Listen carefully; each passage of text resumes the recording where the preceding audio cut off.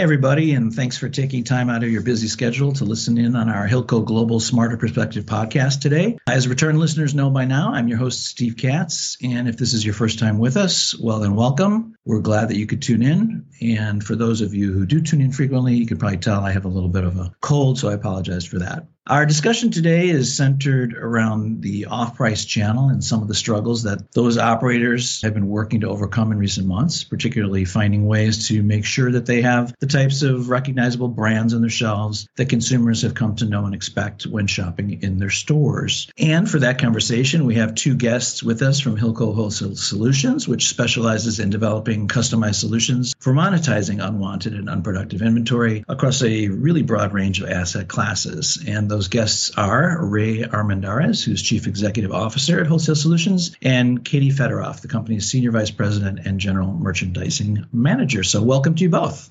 Thank you, Steve. Great to be here. Thank you so much for having us on.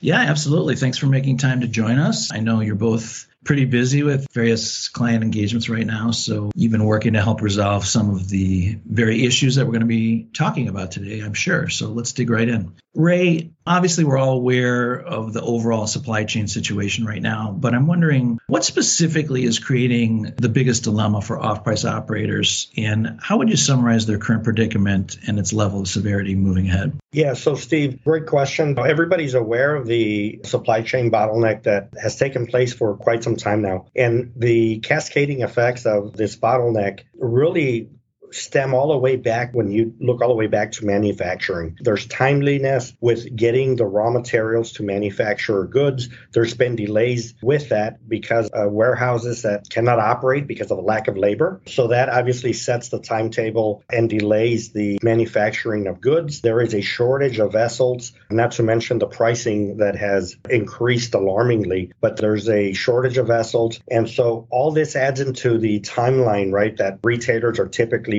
counting on to get product onto their selling floors, time for different seasons, if you will. And so they may be lucky enough to have the manufacturing hit the right timeline, get it on a vessel, but then you face the problem that we're seeing primarily out on the West Coast as well as in the East Coast, but out in Long Beach is an example where you have vessels that typically would go into port within a matter of 3 to 5 days. Now we're hearing of vessels that are out at port up to 30 days at a time. And so these delays obviously have cascaded into product missing the target dates for delivery. In many cases, as we look back at this holiday season that just passed by, there was product that didn't land in time. And so as retailers were seeing what was developing, one of the things that started happening is that they started holding on to goods that they would typically monetize through the off-price channels as product comes out of season. And so they started holding on to that inventory out of fear of not receiving the goods on time to ensure that they had product on their selling floors. And so we've been impacted on our side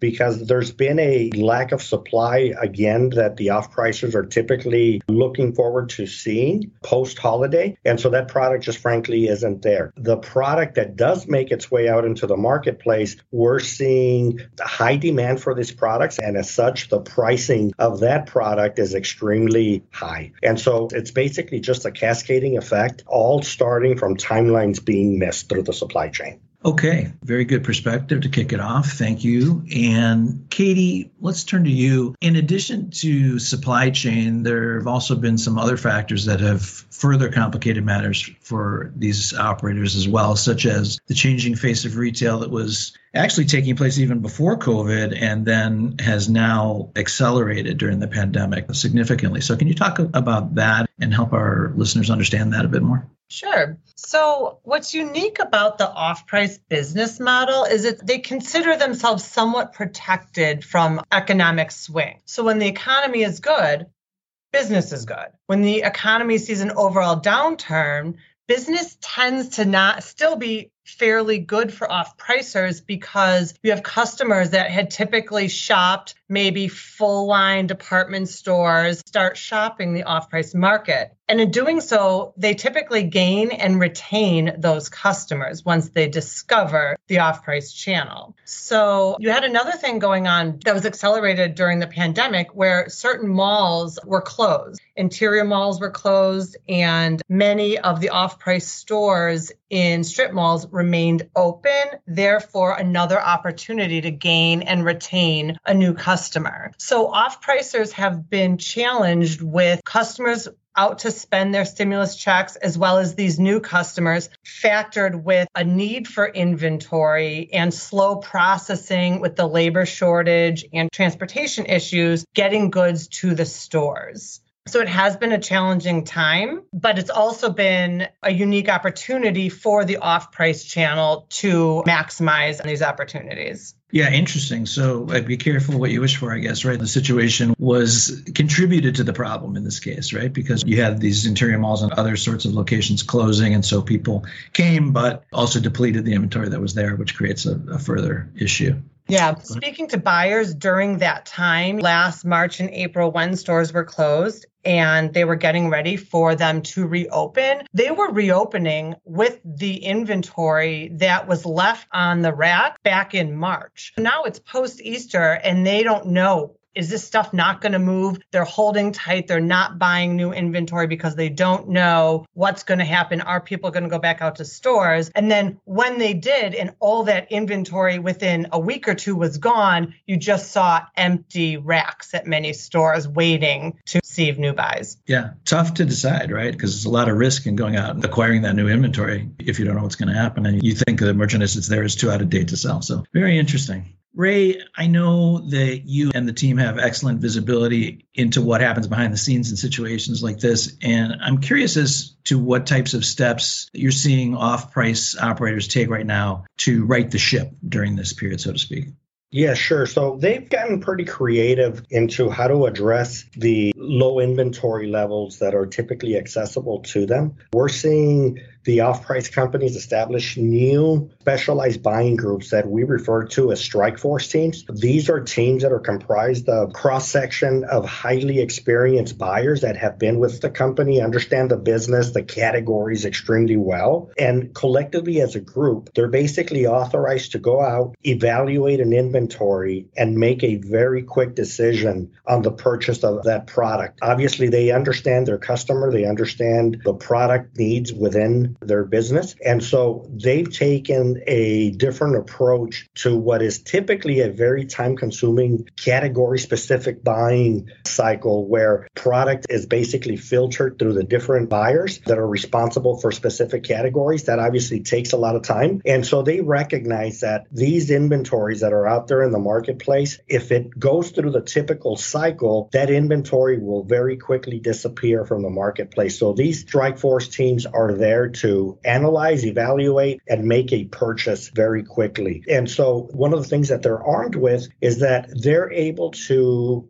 take funds that are designated for a category within the buying group. And when they make a purchase, those funds are basically reduced from the existing budget of that category budget. And so they have the liberty to do that because, again, of their skill set, their recognition of the advantageous buying opportunities that are in the marketplace, recognizing that the product will not be available for an extended period of time. And so they've taken these steps, again, as a result of knowing that the product is there today, gone tomorrow. Yeah, that's pretty interesting and smart at the same time. Obviously, taking your own people who have that specialized expertise and then putting them into more of a versatile position of being able to go out and basically get what they need, no matter what it takes to get it in the store. So, Katie, I'm wondering, so that's an example of innovation, right? I mean, cutthroat environment, given this sort of constantly changing landscape, I would imagine that making the right choices, given resources, because everybody's struggling with resources right now, isn't an easy task. So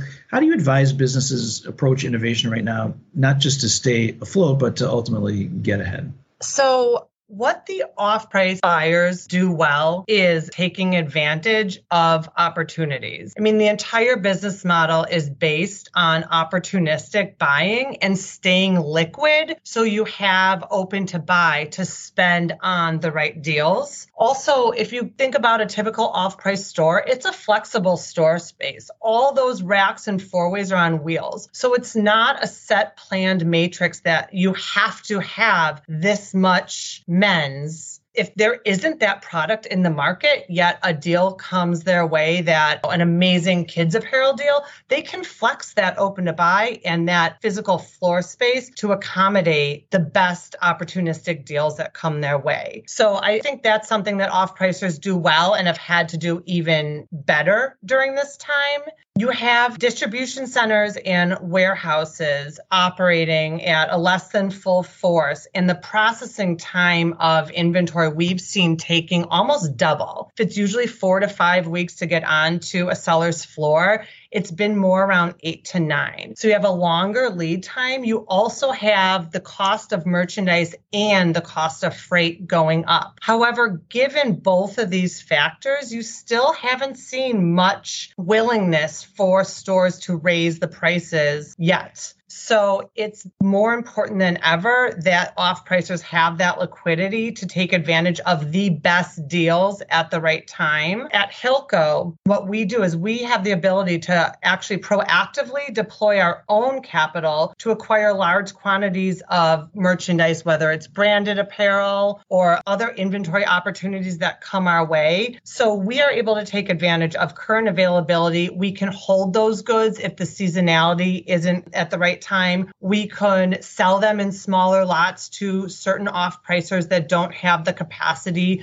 to take advantage of the economies of scale that we can at Hilco. So we always have current availability where buyers can come to us to fill these voids and look for the best deal out there. And this works both ways. We also have seen in the last few months healthy full price retailers coming to us looking for inventory in certain constrained categories.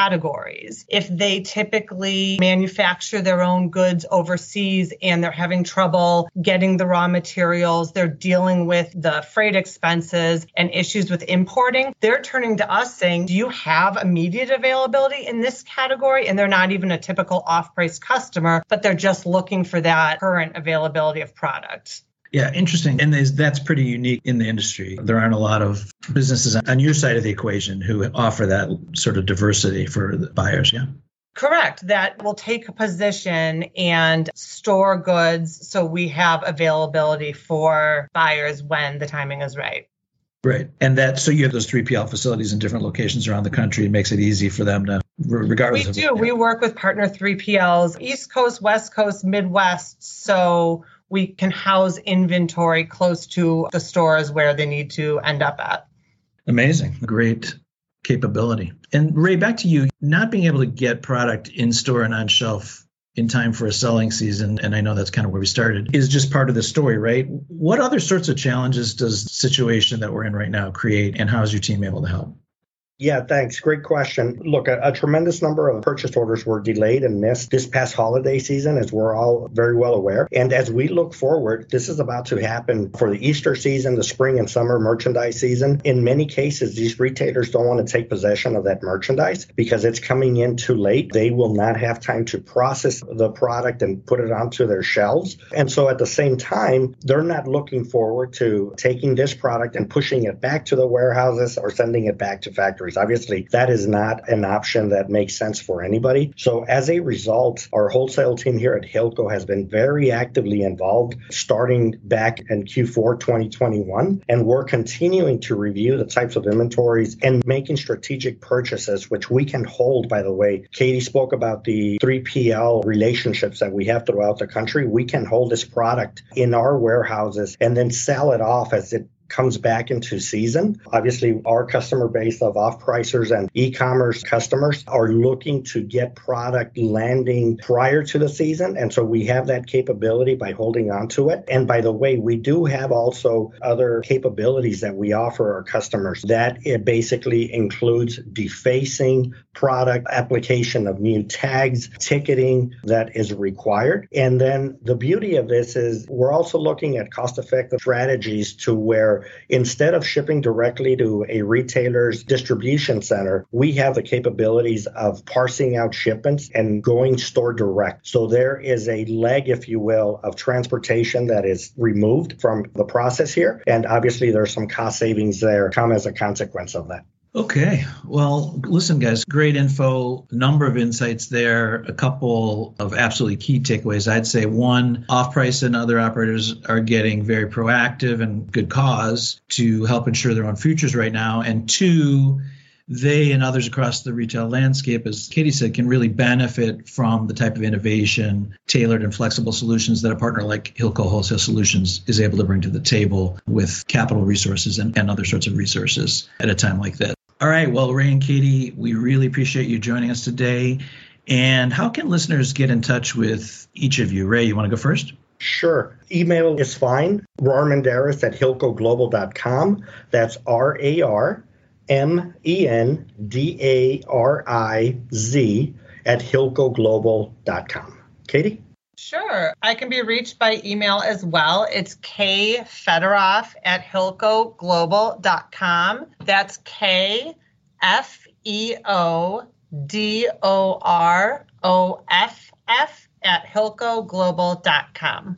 Okay, great. Thanks again. And listeners, these seasonal selling periods will keep coming, and the supply chain is, quite frankly, still a mess. So don't hesitate to reach out to either of these two great resources for their perspective. No, they will both welcome your calls. And we hope, as always, that this Hilco Global Smarter Perspective podcast provided you with at least one key takeaway that you can put to good use in your business or share with a colleague or client to help make them that much more successful moving forward. Until next time, for Hilco Global, I'm Steve Katz.